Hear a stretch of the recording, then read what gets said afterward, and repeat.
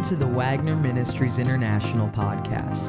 As you listen to this message, our prayer is that you would be motivated and empowered to follow Christ and lead others to Him. Enjoy. Hello and welcome to the Wagner Ministries International podcast. We are so excited to be once again talking about the subject of the Great Commission, sort of using my book, Go, as a launch pad for these discussions. And today we're going to be looking at a hallmark passage of Scripture for anybody interested in evangelism. And it is found in Matthew chapter 9, verses 35 through 38. And I'm just going to read this passage, then we're going to talk about some of the significant parts of it and what it means for us with regards to the Great Commission. So the verses starts out at verse 35. Jesus traveled through all the towns and villages of that area, teaching in the synagogues and announcing the good news about the kingdom. And he healed every kind of disease and illness. When he saw the crowds, he had compassion on them because they were confused and helpless like sheep without a shepherd. And he said to his disciples, "The harvest is great, but the workers are few. So pray to the Lord who is in charge of the harvest and ask him to send more workers into his fields." Dad, what a powerful passage of Scripture. And what I'd like for you to do is just share something that stands out to you regarding the heart of God from this passage for the lost. Thank you very much, Josh. I'd like to start with the first verse. It breaks down Jesus' ministry into three distinct categories. In fact, it kind of is showing us that everything that Jesus did ministry-wise went into three different categories. It says he taught in the synagogues, he preached the good news of the kingdom, and he healed every disease and sickness. Now, teaching in the synagogues is like he's addressing his message to people who are already believers, all right? In other words, that's like what we do when we spend time with other believers, building them up in the Word of God, all right? Edifying each other, sharpening each other.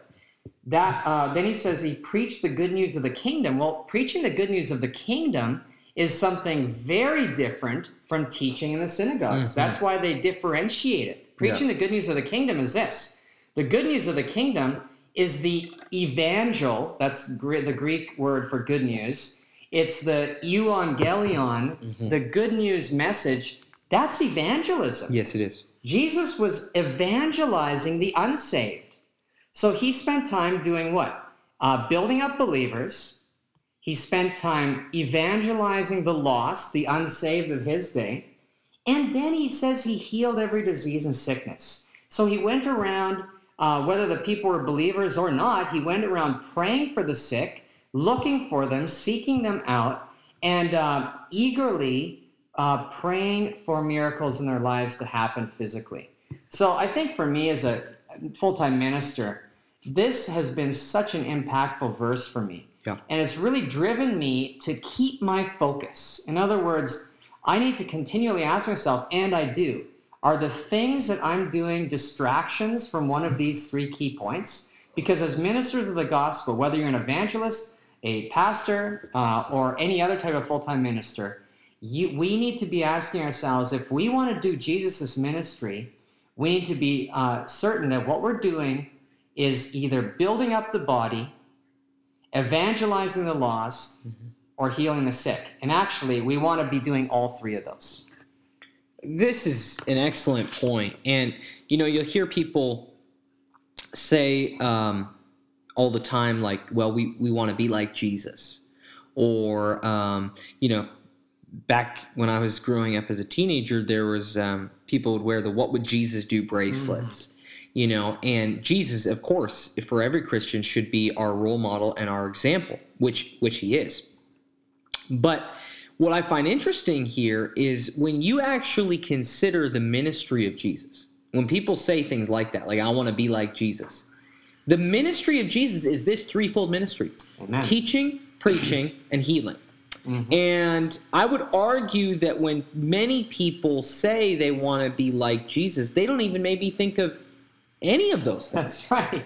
And yet that was the primary mission of Jesus. That was the ministry that he was involved in.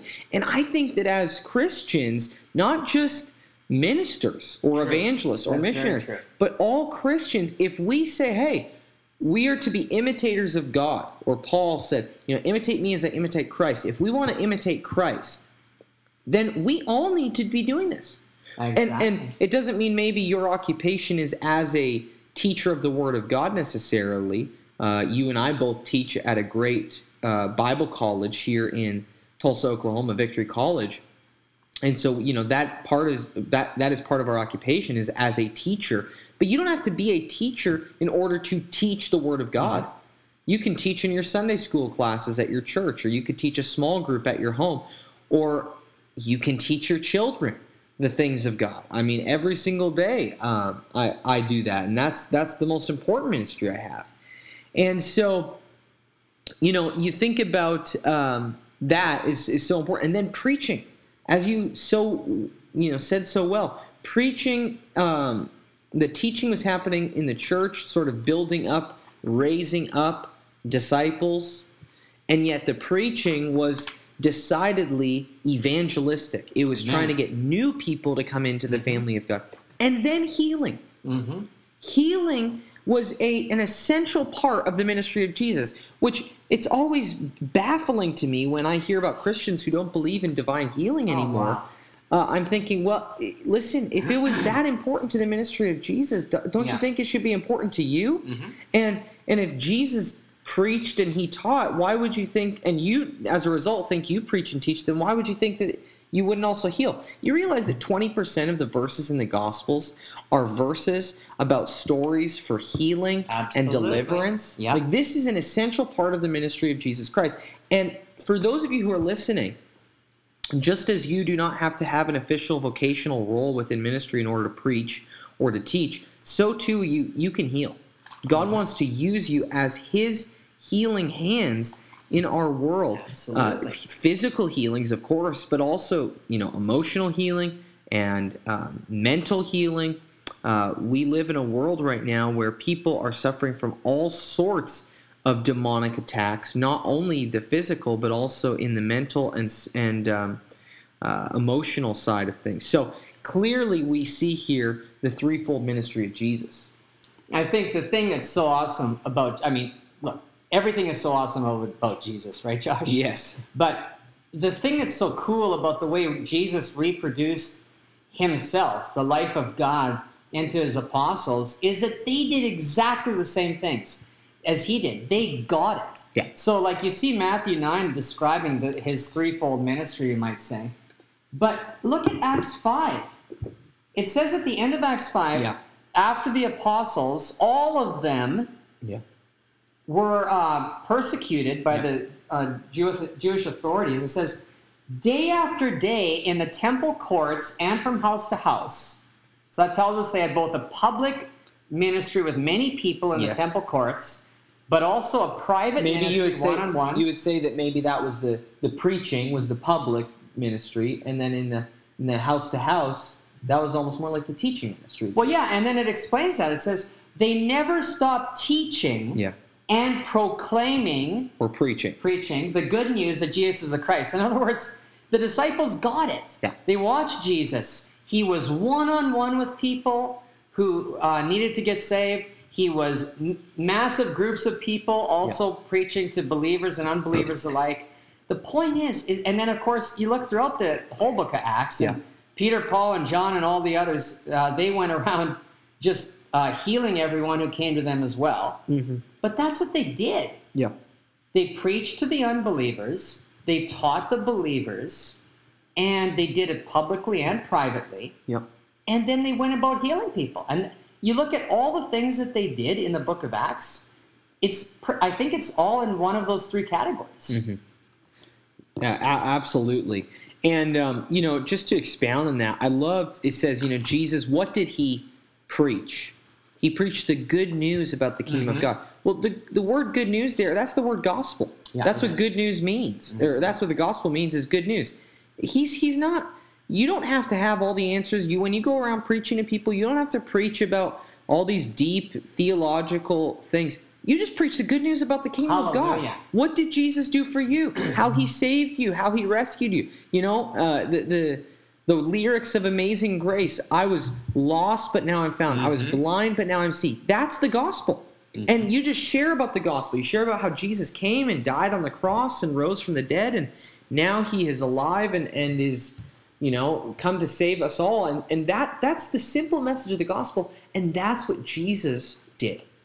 He wasn't here to cause divisions about denominational beliefs and these sort of fringe discussions. Those all have their place. But when you talk about ministering to lost people, talking to the unbelievers, man, let's focus on the main thing, which is that Jesus has come, died, rose from the dead because he loves you. You're a sinner separated from God, but Jesus came to restore that relationship with God. So that's the good news. Preach the good news of the kingdom.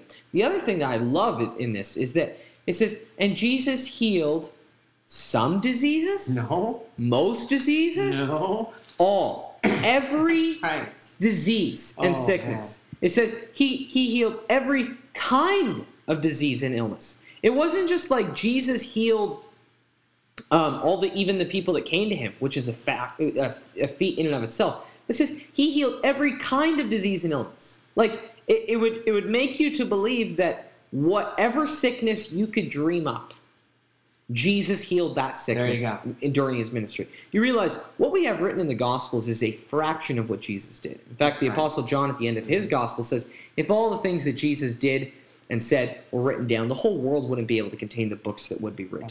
So we can know that Jesus, according to this verse, he healed every kind of sickness and disease. It's just fantastic to me. Not only was he able to heal everybody who came to him, but it would seem that everybody that had any different kind of sickness came to him, and none of them were any match for Jesus. I think one of the key questions that a lot of people have asked us through the decades in our ministry, because of course we have a healing ministry by God's grace, and we've seen, you know, literally thousands of people cross the stage at our crusade meetings over the decades testifying to physical healings. It's been remarkable. But I think one of the things that people ask us, Josh, and you'll attest to this too, is you know, why isn't everyone healed that you prayed for, or what percentage of people do you think are healed that you prayed for? And I remember, oftentimes I give this kind of tongue-in-cheek remark that Oral Roberts made years ago. Oral Roberts, of course, is probably America's most renowned healing evangelist of the past century. And, you know, we live in Tulsa, Oklahoma, and both you and I, Josh, are graduates of Oral Roberts University. Yeah. And so we've gone to the university that bears his name and that he founded. But, you know, people ask him those questions too. You know, how many people do you think, what percentage of people you think have gotten healed through the years, through your ministry? And he's like, well, I don't know the answer to that for sure, but here's what I've found, and this is where his tongue-in-cheek remark comes in. He said, I will say this, the more people that I pray for their healing, the more people get healed. That's right. And so it's like, you know, the Bible tells us that freely we have received, we should freely give back. Jesus tells us that. We ourselves who've received the blessings from Jesus from heaven, whether it be healing, salvation, deliverance, whatever, we need to be generous and liberal in our giving of those blessings back to people. So we need to be actively seeking out people that we can pray for. And has everyone who we prayed for over the years been instantly healed miraculously? No. But I'll tell you this, the more people that we pray for, the more people do get healed. It's a great point. So this is just really cool to see the ministry of Jesus here. sort of outlined in just this easy to read and understand. Jesus taught, he preached, and he healed. Mm-hmm. If you want to be like Jesus, then I encourage you to teach believers, to preach to unbelievers, and to heal every kind of disease and sickness. We're also going to look at the next verse today, and then next time we'll sort of focus on the final two verses of this passage. The next verse says, when he saw the crowds, he had compassion on them because they were confused and helpless like sheep without a shepherd.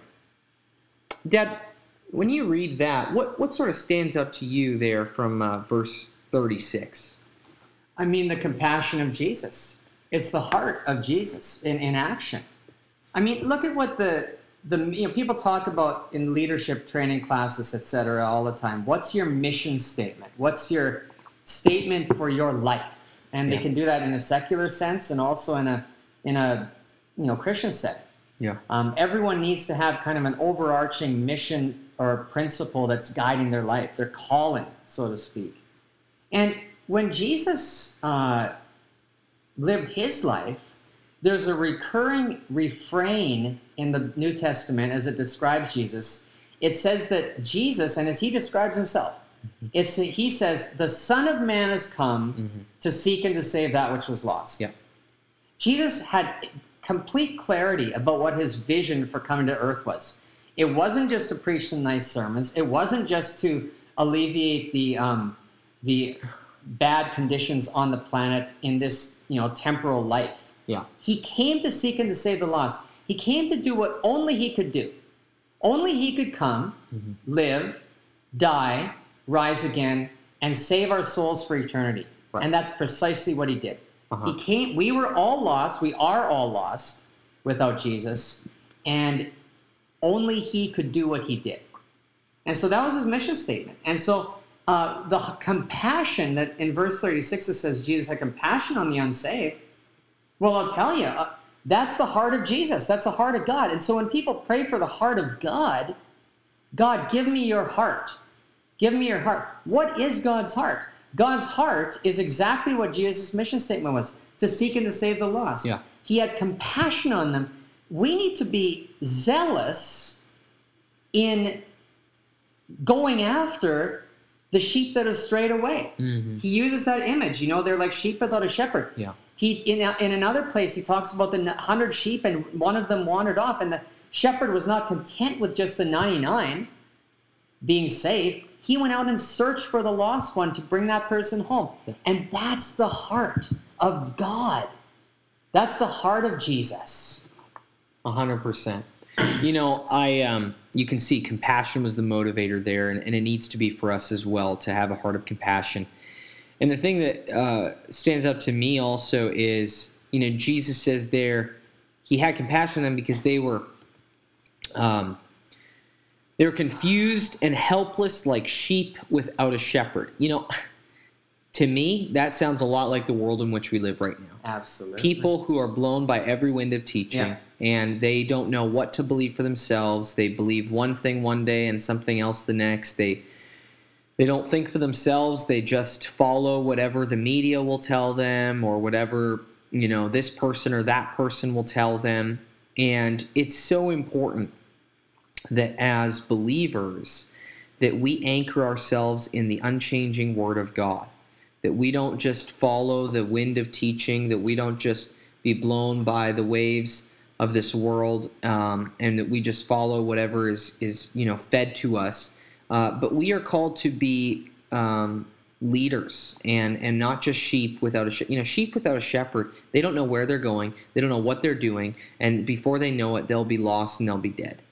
And Jesus saw that was where the generation that he was ministering in was headed, and he wanted to make a change there. And so too, we live in a similar generation, a herd generation, and it's very important that we preach the gospel, even if it goes against the grain, even if Absolutely. It's not what the mainstream media or what the culture or what the government may prefer. We need to do what God has called us to do. These are powerful verses here, and just pregnant with importance and meaning. And the next two verses, 37 and 38, are really just so fantastic for the evangelist and for every believer. Hallelujah. And next time, we're going to dive deep into the metaphor that Jesus uses for the lost, which is a harvest field. And it is a wonderful way for us to describe the type of evangelistic ministry that we are called into. So we pray that this has been a blessing to you today, that you would be encouraged, that you would go and teach and preach and heal, and that through you the lost may come into the family of God. In Jesus' name. Thank you for listening to the podcast. We hope that you were encouraged by today's message.